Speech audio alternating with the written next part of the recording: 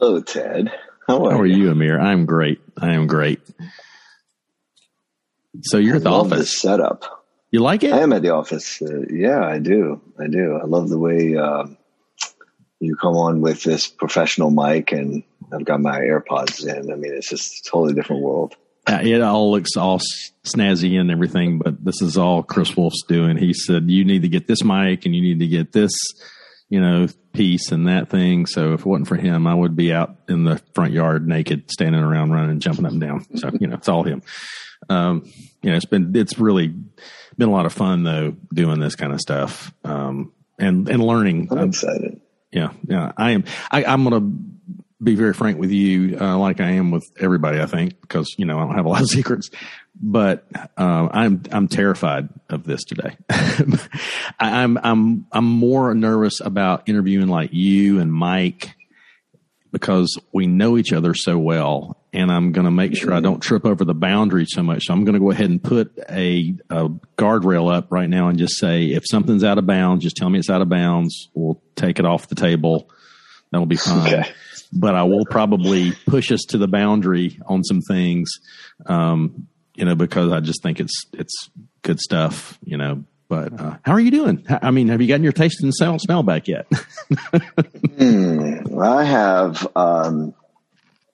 I have my taste. My smell has never really returned to normal, which I've shared with you. I have 3 kids under 14, and sometimes that's a blessing. Yeah, to not have your full especially, sense I'm of sure. smell back. Yeah, exactly. He loves to test my ability to smell. So, love him to death, but that humor is, it's actually, I've never outgrown that humor myself. So I don't know why I'm picking on him. Makes sense. Well, I know. I was telling someone yesterday the story about that time that Roya did the little spoof on The Mask. And I mean, I just about peed myself how funny that was. It was so funny.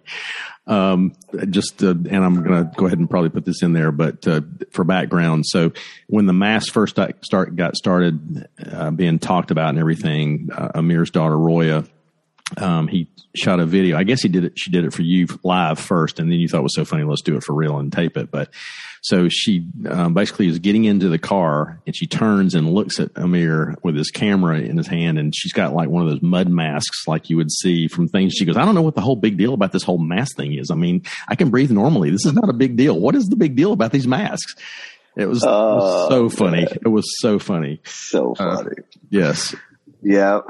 Her sense of humor definitely is situational like that. She loves to make me rethink the way that we're saying things. It's a constant challenge in my house where I use phrases or expressions that I think make sense to them, and they just love to reenact and especially if it's something along the lines of an expression that we might use a lot in our age, and just it becomes the comedy of the day for my kids. When we first got started in all this mess, I mean, all of us in Lake House Boys were just throwing jokes that our kids were telling back and forth. I think that was probably one of the highlights of everybody's day was whose kid told a joke today at the very beginning. So that was a lot of fun.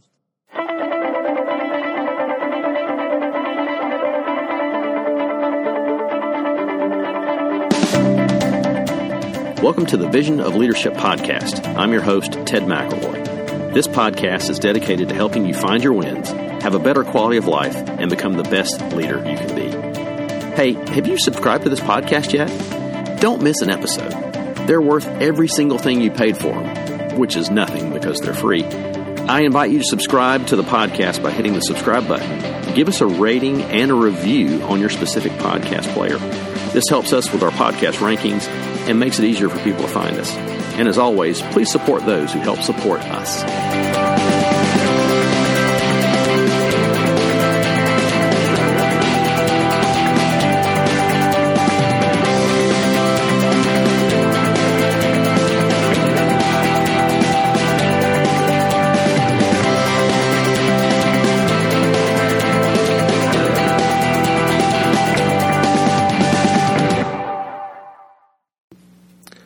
On episode 102 of this podcast, Chris interviewed Justin Kwan, Michelle Andrews, and Richard Ruth. They pointed out that as a profession, we have done a great job of letting our patients know that myopia is not a big deal. If you can see 20/20, there is no worry. It is the high myopes that are in more danger.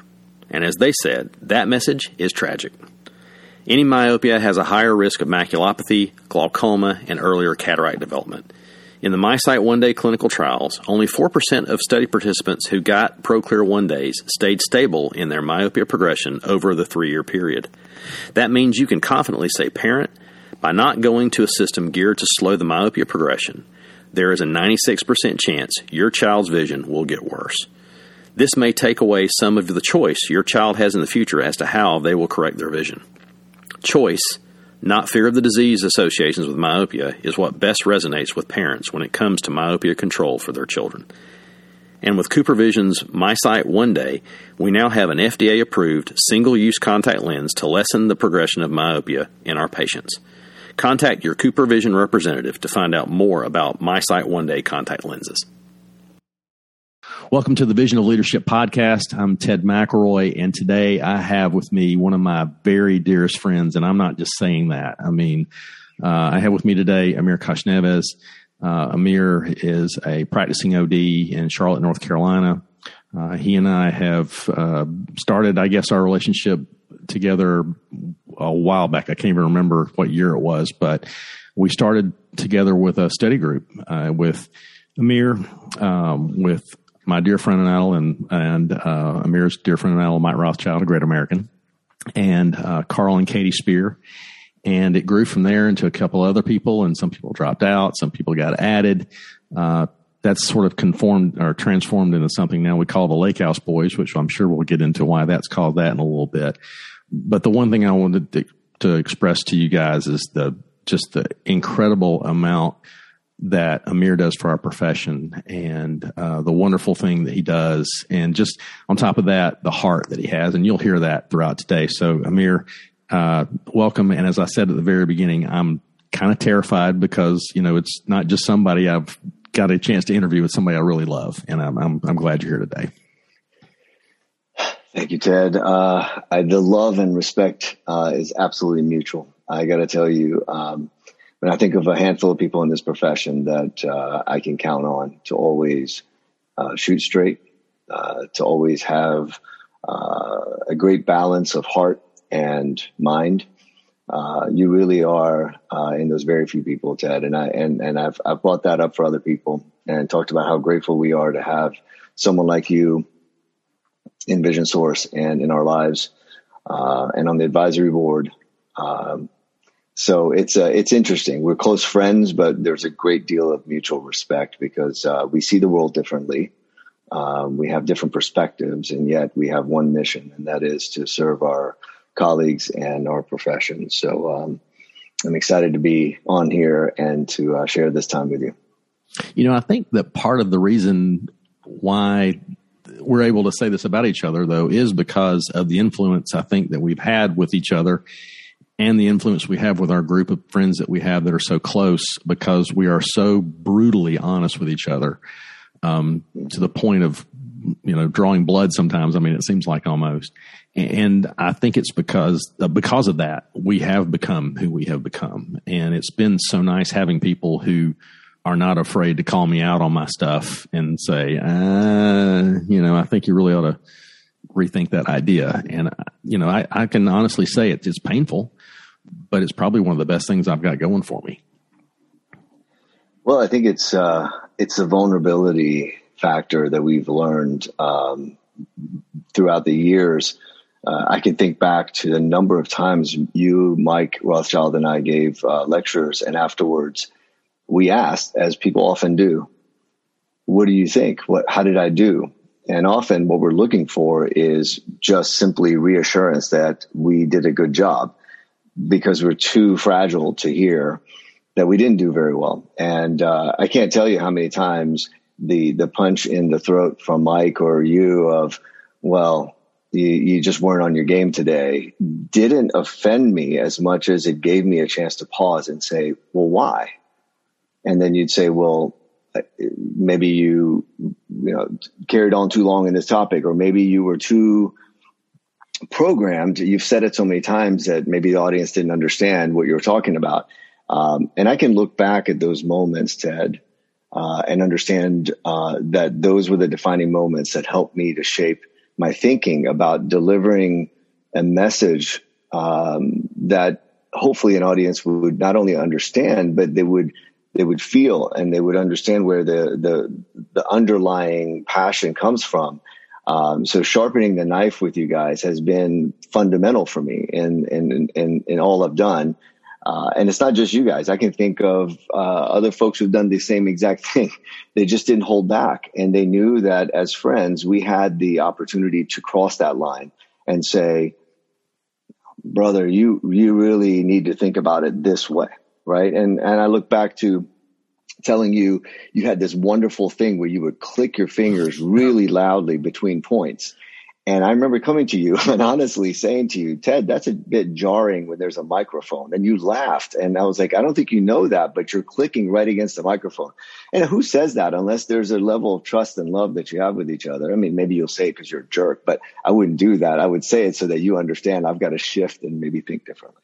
Sorry, that was long-winded. But. No, that's fine. I mean, and as I'm thinking about through this, I mean, what is it that, I mean, see, I don't think I've put out any kind of vibe to anybody. I mean, maybe I have, I don't know, but I mean, you're kind of the same way. I mean, how do we show ourselves to be so vulnerable in front of people that people are willing to do that for us? I mean, what is it that gives people that ability to, okay, you have permission to tell me whatever you want to tell me? Oh, I think that's evident from your body language. I can tell you within 10 seconds if I'm dealing with someone with a big ego or not. I think it's in the first few words that you say to someone. If it's a lot of I's in the conversation, every sentence starts with I know that I have to be a little more guarded with my words. I think that when somebody has an open heart and they have an open mind, it shows very quickly.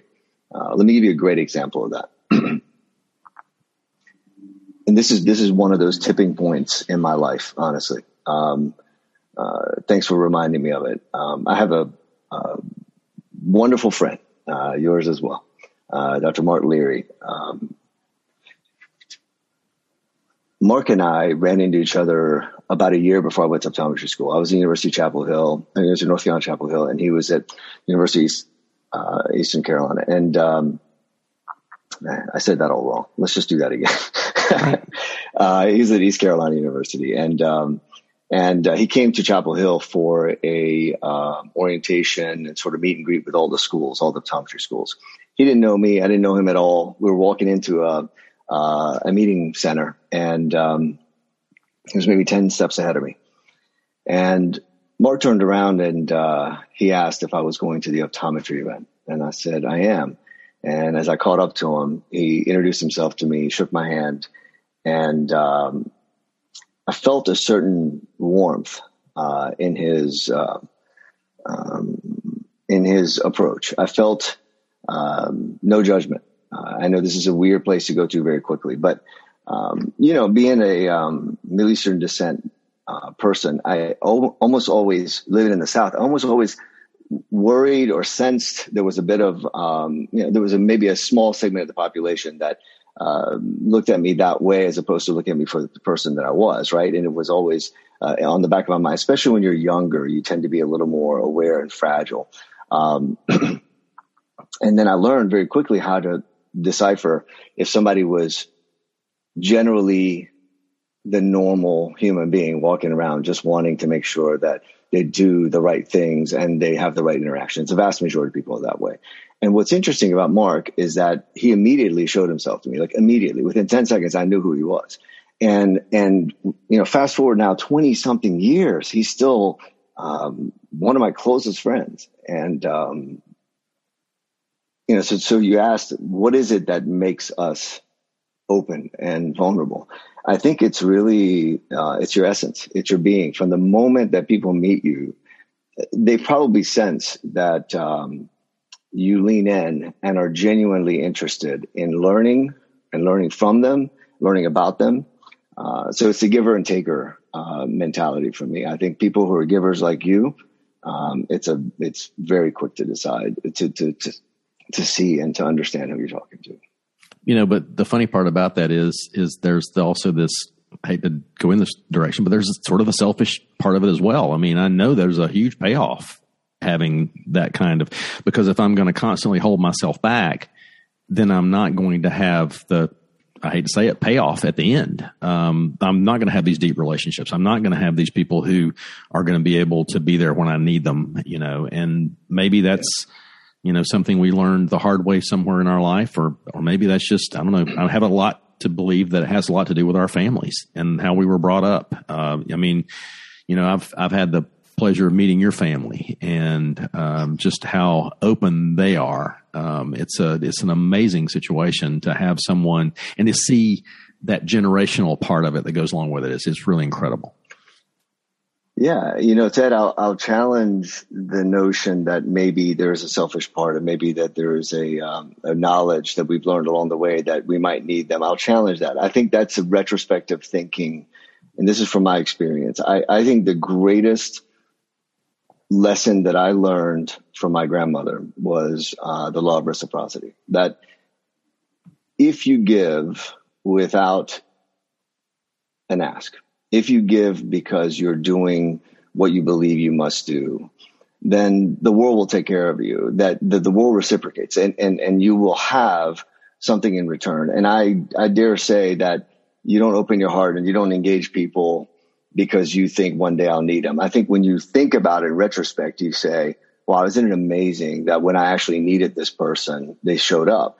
And maybe because I gave first, but it's interesting that most of us now realize that if you give, and the way that you've poured yourself into the profession, the way that I think I have poured myself into Vision Source and the profession and my colleagues, and so we're on the same exact path here, that we don't have to ask for anything, that we just know that that's the right thing to do. But I think the good that comes from it and what we gain from it down the road is simply because you've elevated so many people around you that hopefully that, one day when you need them, they'll be there. Yeah. I mean, I was being a little bit, just kind of trying to edit a little bit, but so, one of the things with our families, and I do want to get into this if you're okay with it, but sure. The way you got to where you are today was way different than the way I got to where I am today.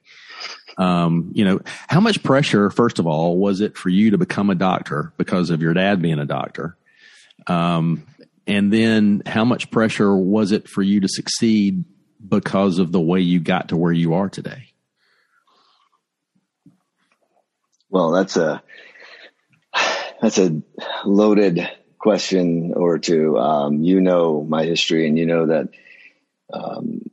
one of the famous lines from my father was when we got here, and I'll explain what that means when we got here. But one of my famous lines, my father was, "Hey, Amir, so are you going to be a doctor or are you going to be a doctor?" And that was that's how he saw it. But I'll tell you why, because it became very clear to him because of life events that a doctor who took care of people, so clinical doctors, they transcend any cultural, racial, societal barriers, because society generally looks to doctors to solve their pains and their problems, and they appreciate the care that you provide, especially if you are doing it for the right reason, which is the very vast majority of doctors. I dare say 99%. So one, that was a lesson that he knew that in this new world that would help me to be free of maybe some of the challenges that people face with cultural differences, what have you. The other is that my culture, I'm Iranian in descent, and Iranian people really respect doctors. So much so that when you say one day I'm going to be a doctor and you're in the 5th grade, from that point on, your mother calls you Dr. Kashnevis. It's just that kind of thing. That's how it is. They just want so badly for you to be a doctor because they believe in healers being, at the top of the pyramid of respect. So I think there was also the cultural thing. But Ted, how did I get here? And it's a story that I don't often tell, and I probably won't get into the depth of the discussion here. Not because I don't want to share, but just because it's hard to hear a grown man get upset on a radio on a podcast. But I think one thing you have always known about me is that I look back at my life as basically a continuation of a gift that my parents gave me. I was a 12-year-old who was facing incredible pressures in Iran post-revolution. So we went from one of the most free, Americanized countries in the world under the Shah's regime, and right or wrong, it was very pro-America. Incredible liberties. Iranians lived a way that no one else did.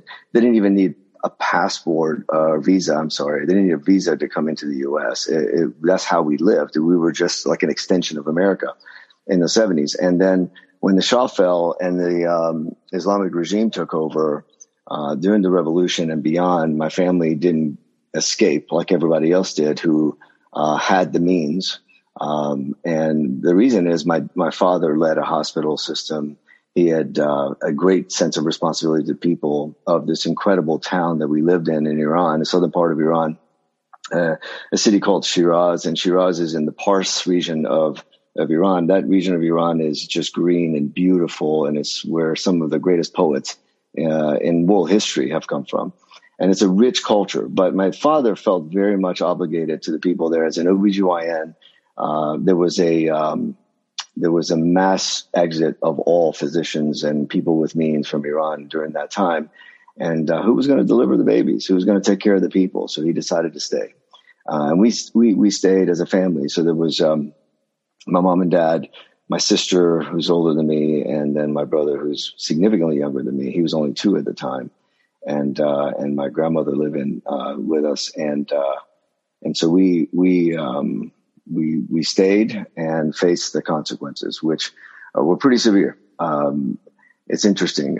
My dad was there to help serve, but yet he was seen as part of the old regime simply because he had means. The country was being turned upside down because if you were anyone who had lived the Western lifestyle, that you were the enemy. And these were radicals. These were absolute crazies who took over the country. And 30 years later, we're still held hostage in Iran because of them. So we stayed and we faced really tough days. 5 years of my mom and my sister my grandmother covering their heads and having to live a different way than they had ever lived before that. Iranians took pride in giving women freedoms that the rest of the world didn't have at the time. Women were divorcing and voting and owning, and way before most of the world in Iran. And my mother was an Olympic caliber runner in Iran. She, most of the Middle East was running with cover, and my mom was running in shorts and a t-shirt like the rest of the world. It was just interesting dynamic, right? And the pendulum swung so hard. So we faced some tough times, rationing food, not having the things that we needed, and even the school systems became very rough. And I faced a lot of personal threats as a child. It all sort of came to a head when there was a call to get kids, young boys, to basically go and serve the military because Iraq had attacked Iran and there was a war, and it would take young men who really weren't in fighting ages to run the minefields ahead of the soldiers and become martyrs for the cause. And my parents knew that it was probably not long before they would grab me, so once we knew that the time had come and that it would be a matter of short time before that would happen for me. My mother and father just picked up and just said, well, we're going to have to leave no matter what. And they basically started to pay off anybody that could pay off. They started giving away everything they had, and just sort of slowly watched the world sort of change around us. And we found an out, probably not wise to say over the air, but, we found someone who was willing to take worldly possessions and get us out of the country. So once we left, it was a pretty difficult time, a very scary time. But we landed in France and had to get political asylum to stay there, and not knowing where we go next, but knowing that we had gotten out of the country and they had saved my life. And of course, the hardship that my mother and my sister were going through, and the life that my brother would have one day. It was just all of it was necessary to leave. And of course, we grabbed grandma as well, and she was definitely the matriarch of the family. And then from there, just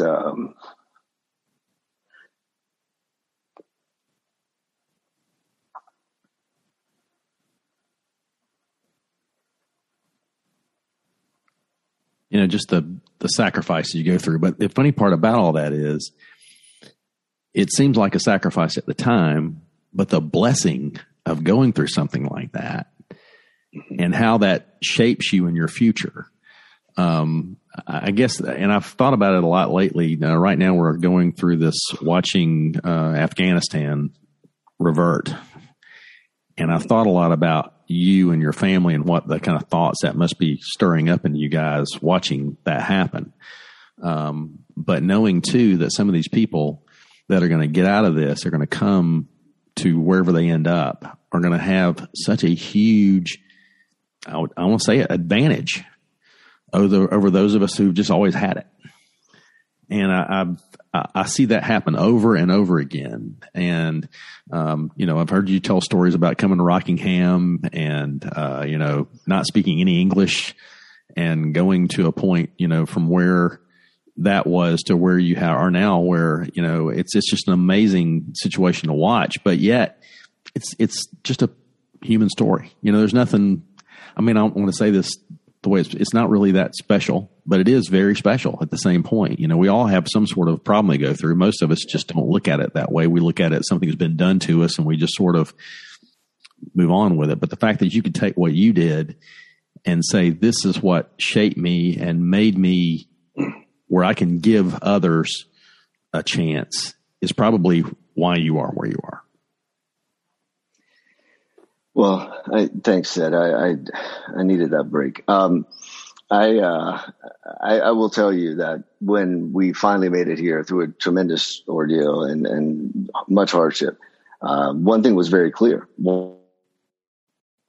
to make something of the life, right? And I think whenever you are put in that position as a child, especially, you really grasp at purpose and you have a sense of drive that is fueled by both appreciation for the opportunity and guilt of the pain that you may have caused your family. But the other thing that I really understood was that this was the land of opportunity, because as soon as I got here, I told you, I knew yes, no, and water. That's all I knew. Imagine you're almost 13 years old and that's all you know. And you sit in the back of a classroom and, great teachers would teach the class and then run to the back and sit down and teach me everything starting with the alphabet, honestly. And I'm in the 7th grade and I don't speak their language, and my sister too. And my brother was a baby at the time. He was 2 years old. But, what's interesting is, just for fun, I lost my accent within a year of being here, because I learned that at 12 is the very last year in your life that you can learn a language and make it your own, like, mother language, right? And so my sister was 14 and she still has this beautiful exotic accent, a little bit, not so much, but she has it. And then my brother was raised in Rockingham, North Carolina. So he looks just like me, but he has a Southern accent. And I think that is the most brilliant and amazing thing in the world. It's just, how crazy it is to have had him be raised in this small town of North Carolina that we love so much, by the way. That community took us in. My dad delivered at one point nearly 50% of kids in the county every year. And So it's really interesting. Dr. Kosh Nevis, that they could barely pronounce, became the guy who, at his retirement, everywhere we went, people would just get up and hug him. Just random guys, 6'5" burly guys, and be like, "Oh, you delivered me." And it's hard to imagine that people know a doctor like that. And I think, Ted, I've always said to you, I envy the fact that you're in this small town and you have such an impact on the lives of people there. Because in Charlotte, while I might see people and they may say hi, and it's a very different world than being a healthcare provider in a small town, which creates such a bind to the community, creates such a bond, I should say, to the people of that community. So anyway, side story there, but you're right. I have absolutely, I treated high school, college, optometry school, and my career as a way to make not only my parents proud, but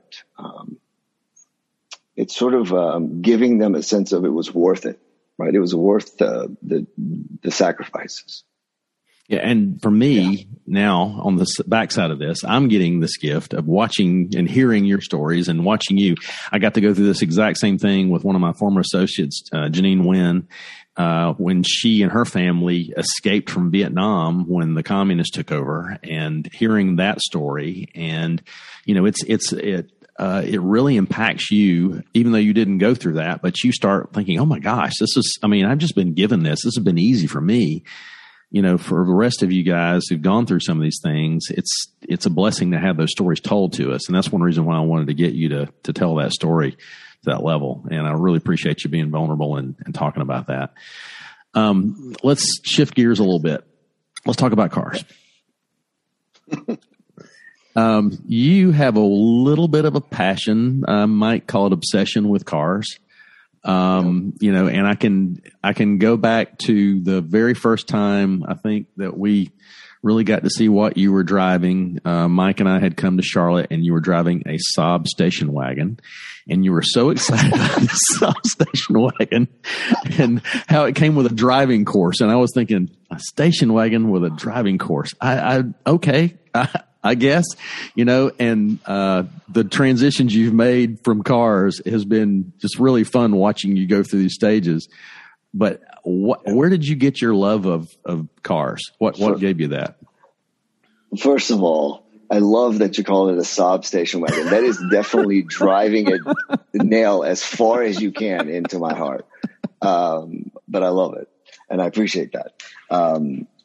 Yeah. So no, I grew a love for automobiles. When I was in high school, I had a distant relative who showed up in a bright orange E30 M3, which was the legend of all M cars. Anybody who knows cars knows that's the prized possession in the BMW world. And it was a manual, and it had BBS wheels on it. And here I am looking at the cars my family own, and they're all very much utilitarian sort of family cars. And then this thing pulls up, and it's like it's like seeing fireworks in your driveway. It's very weird. It's just something I can't describe. And then he strapped me in it and went for a drive, and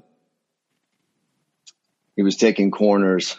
My face was plastered to the windows, and there's something about that moment, I think, that made me love the feeling that I had being in a car that was a performance-driven car. And so that's sort of always been my thing. I love cars for what they are, even SUVs and Jeeps and what have you. But at the end of the day, I actually will reference Mark Leary again. He once called me when I asked him if I should buy car 1 or 2. He said, I don't care which one it is, just make sure it's fast. And I've never forgotten that. That's actually the way that I kind of view cars, is how fast are they. But obviously being responsible and not driving them that way in public roads, but I get an opportunity to get them on tracks, and I get an opportunity to get close roads and drive the way that those cars were meant to be driven. But to your point, even when we started to think about having a family, my wife and I didn't jump into an SUV or minivan right away. I talked her into an estate car, because in Europe, the Saab 9.3 Aero was a hot commodity, and it's it looked like a cool car, but it was a station wagon. But in America, it was way before its time, because that's kind of become a thing now where a lot of wagons are now hot again. I just had a 20-year start on that, Ted. You just didn't know it. But anyway, I bought this Saab, and it came with a European trip, which actually was brilliant. I got to see Sweden and Denmark, and then I got to go into a professional driving course to learn how to drive it. And looking back, a front-wheel drive station wagon, that's not the greatest driving car in the world, but that's okay. I was buying in at the time, so. Do you think that, I mean, I know this may be drawing a large correlation, but do you think that actually formulated some of your, I'm going to take this to the next step? I mean, the driving school that went with it. Yeah. No, I think so. I think, Ted, one of the things that my brother once said to me was, Amir, you tend to, when you put yourself into something, you try to be the best at it, right? You just always push as hard as you can when you actually commit to something. I think that's probably what it is, a personality-driven thing where I'd have this competitive mind that says, if you're going to do something, do it all the way. And cars definitely along that line. Like, once I bought one and I understood it and I wanted to do something a little better. And each time I purchased a car, I wanted it to be something that is better in performance, better in appearance, whatever it is. And so there's a little bit of that. I've always challenged myself to be the best I can. And I think that's why you've seen me go through cars the way I have, is I'm bored easily. I'm always like, okay, I've got this one down. I need to look at something else that's going to give me that pastime entertainment that I need. And it's just it's a fun thing. But I will say, when I know I'm not good at something, I don't do it. So I look really good in the things that I do. And when I know I'm not good at something, it is quickly off the list. I won't do it. So then, of the vehicles you've had, what's been your favorite and why? Pick your favorite child. Go ahead. Pick my favorite child. I would say at the moment, there is a car that it's not the fanciest. It's not the most expensive. It's not the fastest, but it's special. And I'll never forget, I was able to get one of 300 issued BMWs in the U.S. market. It's a track version of the M4, which you see many of them on the road, but this one is a special one. It's called the GTS, and every 10 years or so they create a GTS, BMW does. And I was lucky enough to get an allocation, and I don't know, for whatever reason, that car is probably one I'll never sell. It's just something about it. It speaks to me. It's not the fastest, not the best performance, none of that. It's rare. It's the kind of car, when you buy it, you kind of realize, wow, I just got something super special that is rare. And that's what binds me to it. I think my personality matches my personality very well too. It's funny how you think of those things. Like, people associate with their dogs, I associate with cars. So it tends to be the reason why I like it so much. So one of the things you did, some might consider this lucky, and I think part of it has a lot to do with just putting yourselves in the right place at the right time. I mean, you basically created this luck. You ordered an M version of a BMW. Was about 8 years ago, I guess it was. It was an M3, wasn't it? Okay, F80. And you ordered this car. You heard it was coming out. You decided to go ahead and place an order, and you put in with the dealership. And then the day of reckoning comes about, and you get this phone call from the salesman. So what was that phone call like? So they said, hey, you have an opportunity to, we put your order in the minute that you could put the order in for the F80 M3. Sight unseen, I kind of knew that this would be the next generation I wanted to get.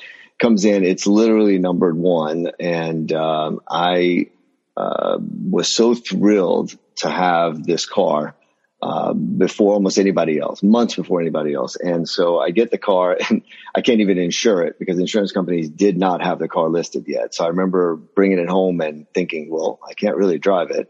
I had this awesome opportunity to stare at a car that was so new to the eye, so novel, and in high performance, just everything I wanted, and in 4 doors, could put my kids in it, and took a few photos of it and posted it on my personal Instagram. And it's really funny at the time, you post something, you get a few likes, and that's a pretty typical experience. So I posted this white M3, and I woke up the next day and it was like 2,000 likes on it or something. And it just blew my mind because I was thinking, what's going on?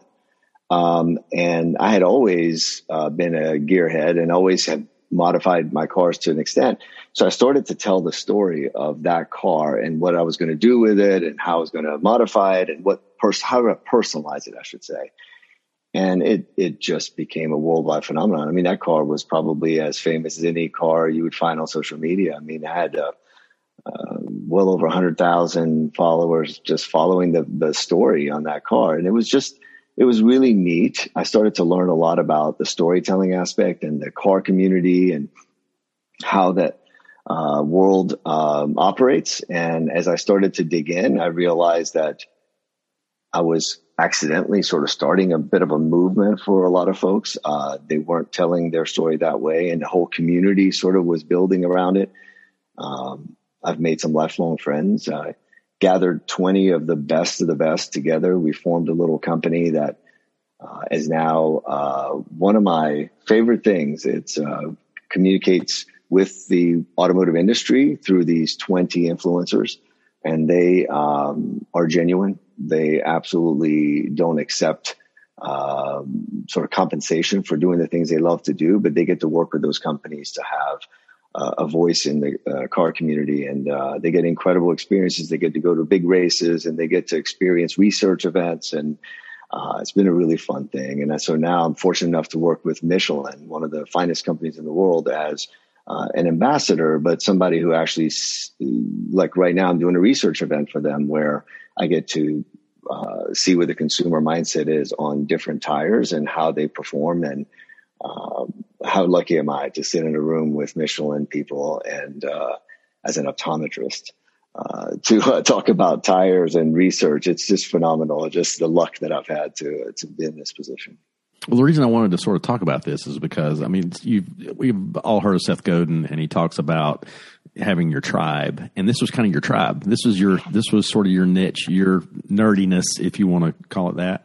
And it's so funny how we can take some of these nerdy things that we think of nothing, and it becomes something massive. And it's even, I mean, we can even do this with our own businesses.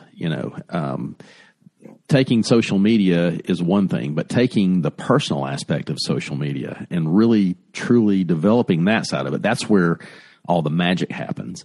I don't know many people who have an Instagram following of 175,000 plus followers. I mean, and it's your car. It's not even you. It's just a car, so to have something like that is just a little bit insane, and I had it happen to me for the very first time about 2 months ago. Somebody was looking through Instagram and was on your page, and I go, oh my gosh, I know that guy. And they go, no way, and to have something like that happen was even more strange. For those of you, it's Carnucopia.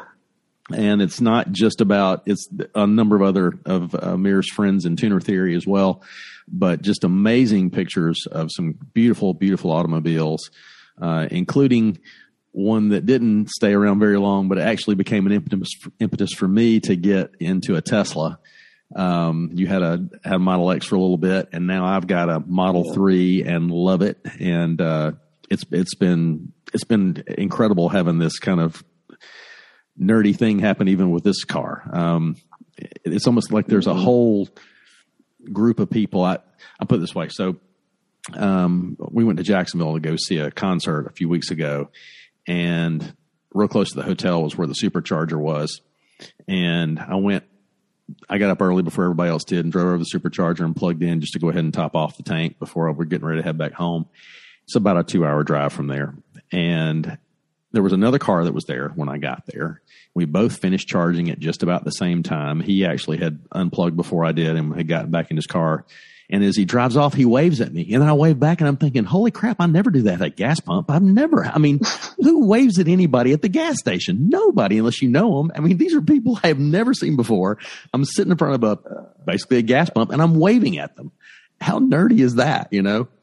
And it's kind of funny how these little niches develop and where those dots start getting connected and how that sort of takes you in from one thing to the next. It's just bizarre and strange. No, I am definitely a student of communities that are formed around a common passion. I found that yet another example of how common love for something, and hopefully something that has a positive impact, obviously, on society and on each other. The car community is a very collaborative community. It's very loving. It doesn't see color. It doesn't see differences.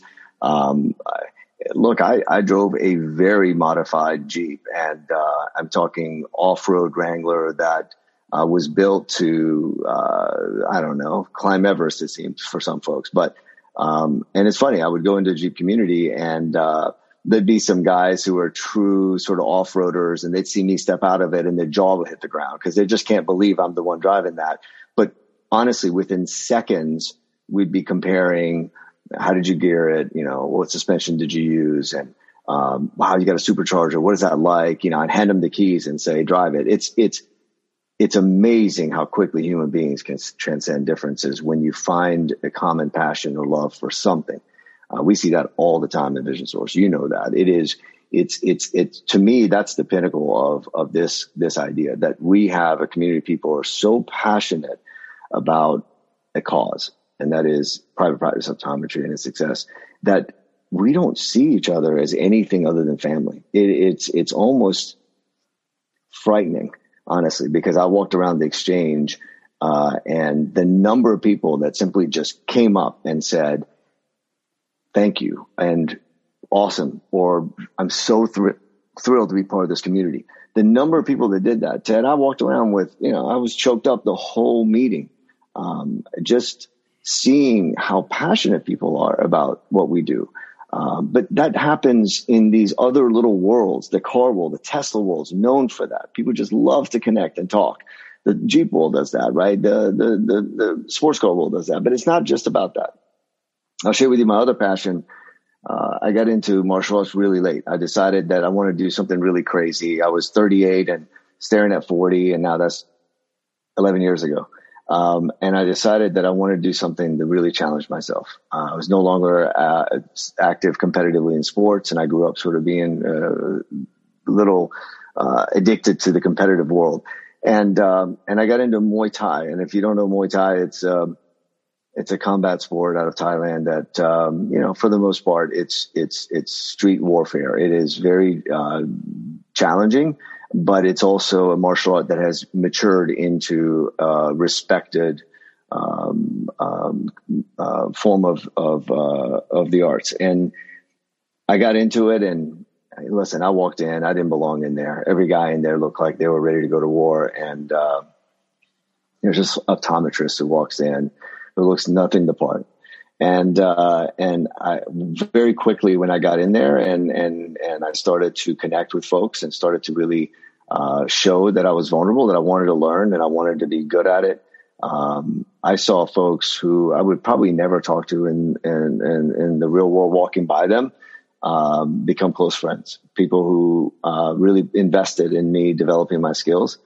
And I got just completely involved in it to a point where I looked up one day and I thought, I have a chance to actually achieve a rare thing, which is to become a crew or an instructor in Muay Thai, which is a pretty difficult thing to achieve.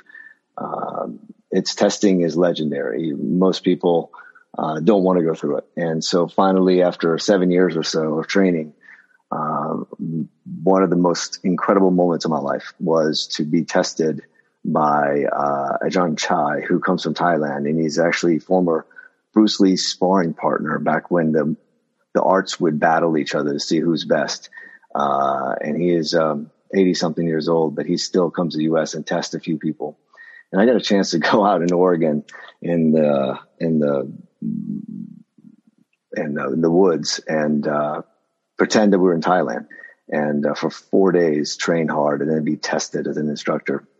And I don't say that to brag. I tell you that because it actually is sort of symbolic to everything we've talked about, sort of analogy of everything we've talked about. If you're going to commit yourself to something, commit to the logical end result, which is I have mastered it, that I have become someone who can teach, who can give back. And once I became an instructor and I'm sitting there just completely in pieces, and the first thought I had was, I can share with my children that, you can achieve something that is this difficult to achieve, that honestly was at the very top of the most difficult things I've ever been put through. But I also got a chance to come back and teach. And I've enjoyed teaching now for a few years when I really get to invest in other people. So, these are the kinds of, and the community aspect I wanted to share with you. That Muay Thai community is just something else. We just show so much respect to each other and so much love for learning. So it's similar to the car world. I think it's all about community for me. So I think it's got a lot to do too with, again, sort of circling back a little bit in the beginning. I think it's got a lot to do with just the thought processes we had that put us into these places. I don't think it was accidental that you got involved in the things that you got involved in, or I did, or any of the guys that you and I hang out with on a regular basis. It wasn't an accident. It's part of our nature. It's part of who we are, and realizing that I can't survive without having somebody like you to speak into my life. I think that has a lot to do with it as well. You made a large change in the way your professional career is a couple of years ago. And so how many days a week are you actually in the office now? So I see patients 1 day a week on Mondays. And then 4 days a week, of course, I'm in my role at Vision Source. Yeah. And I think it's incredible that you're able to still do what it is that makes the second role important, because it gives you some validity to be able to speak to, well, here's what happens in the real world for all of us optometrists. But how has your view of what optometry is changed since you stepped into the senior leadership role at Vision Source? For the sake of being vulnerable, I'll tell you that seeing patients full time was sometimes challenging for me, because I felt that maybe I wasn't growing, I wasn't expanding my abilities to lead. I was thirsty for an opportunity to be able to help my colleagues be better. So I was doing it fairly well in my own practice, but I had this itch. But I didn't really love seeing patients 5 days a week, because I felt like I could do something else. But that was pretty evident a year or two into my practice. And I started to reach out, doing other things like you do, lecture and serve boards and serve the profession and state society and anything I could to help. But when I made the decision to take the leap into moving in a leadership position at Vision Source, one, it was because two people at the time that professionally I respect more than anyone else.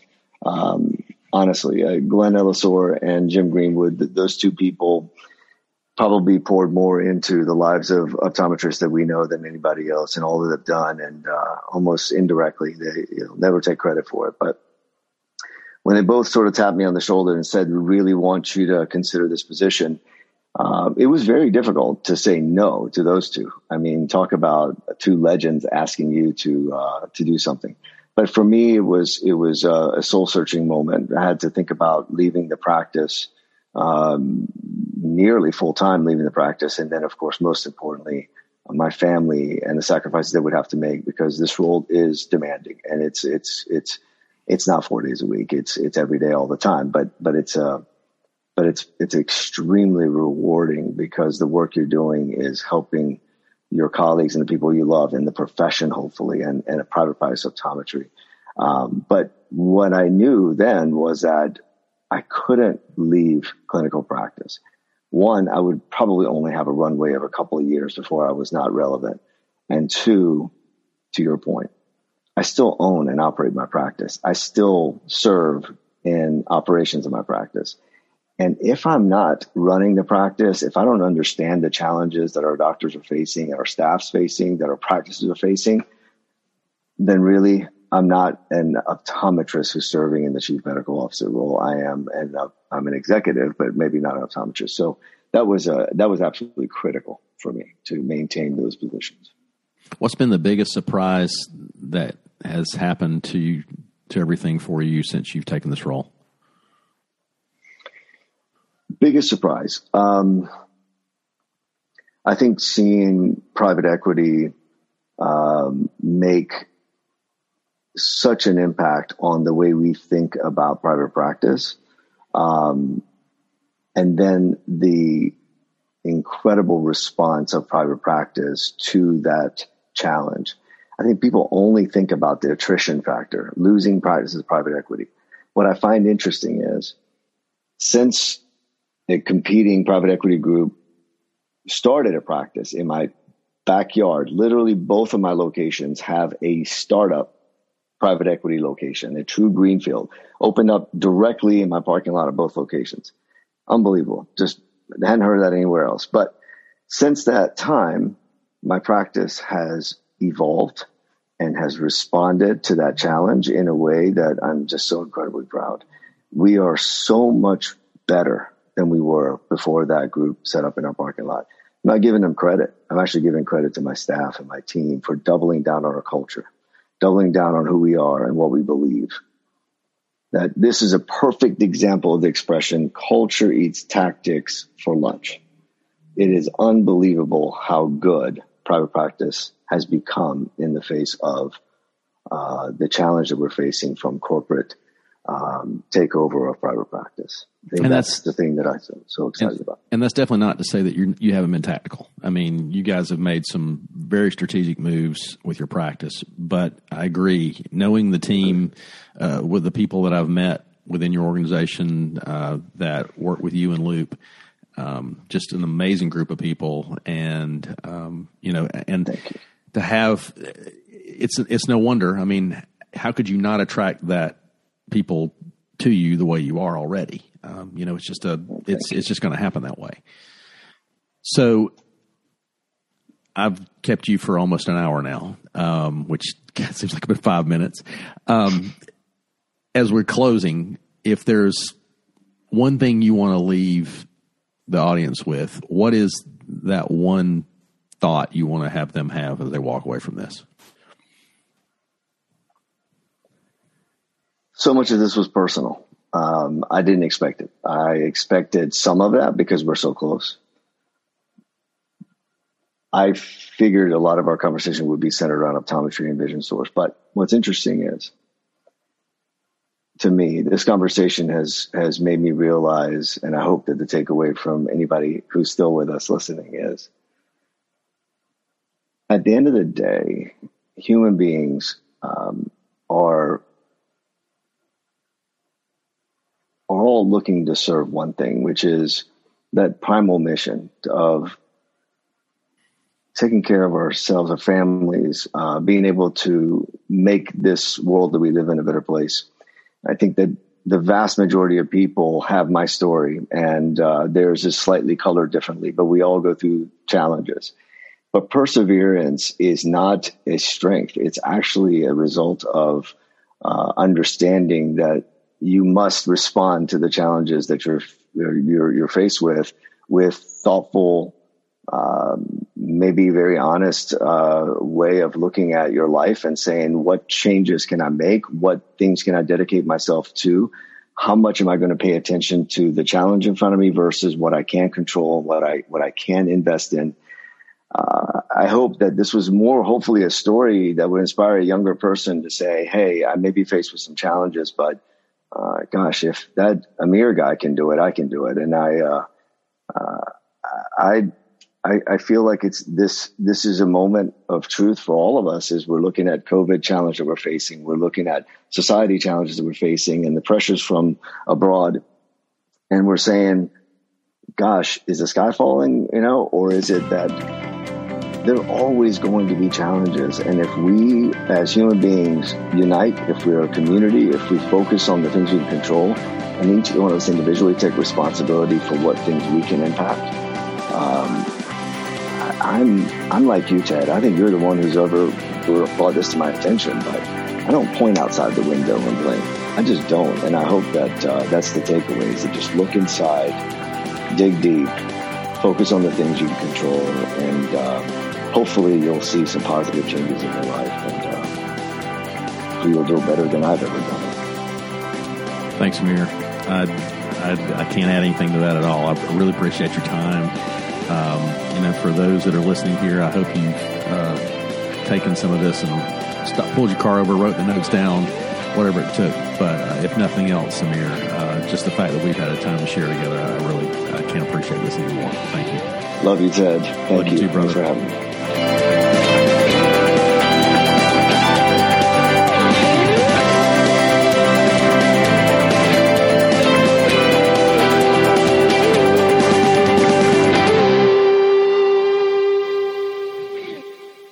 So just really quick, let me show you this, how professional this really is. So I've got my microphone sticking on top of a plastic box. Yes. Yeah. You should have shown me that ahead of time.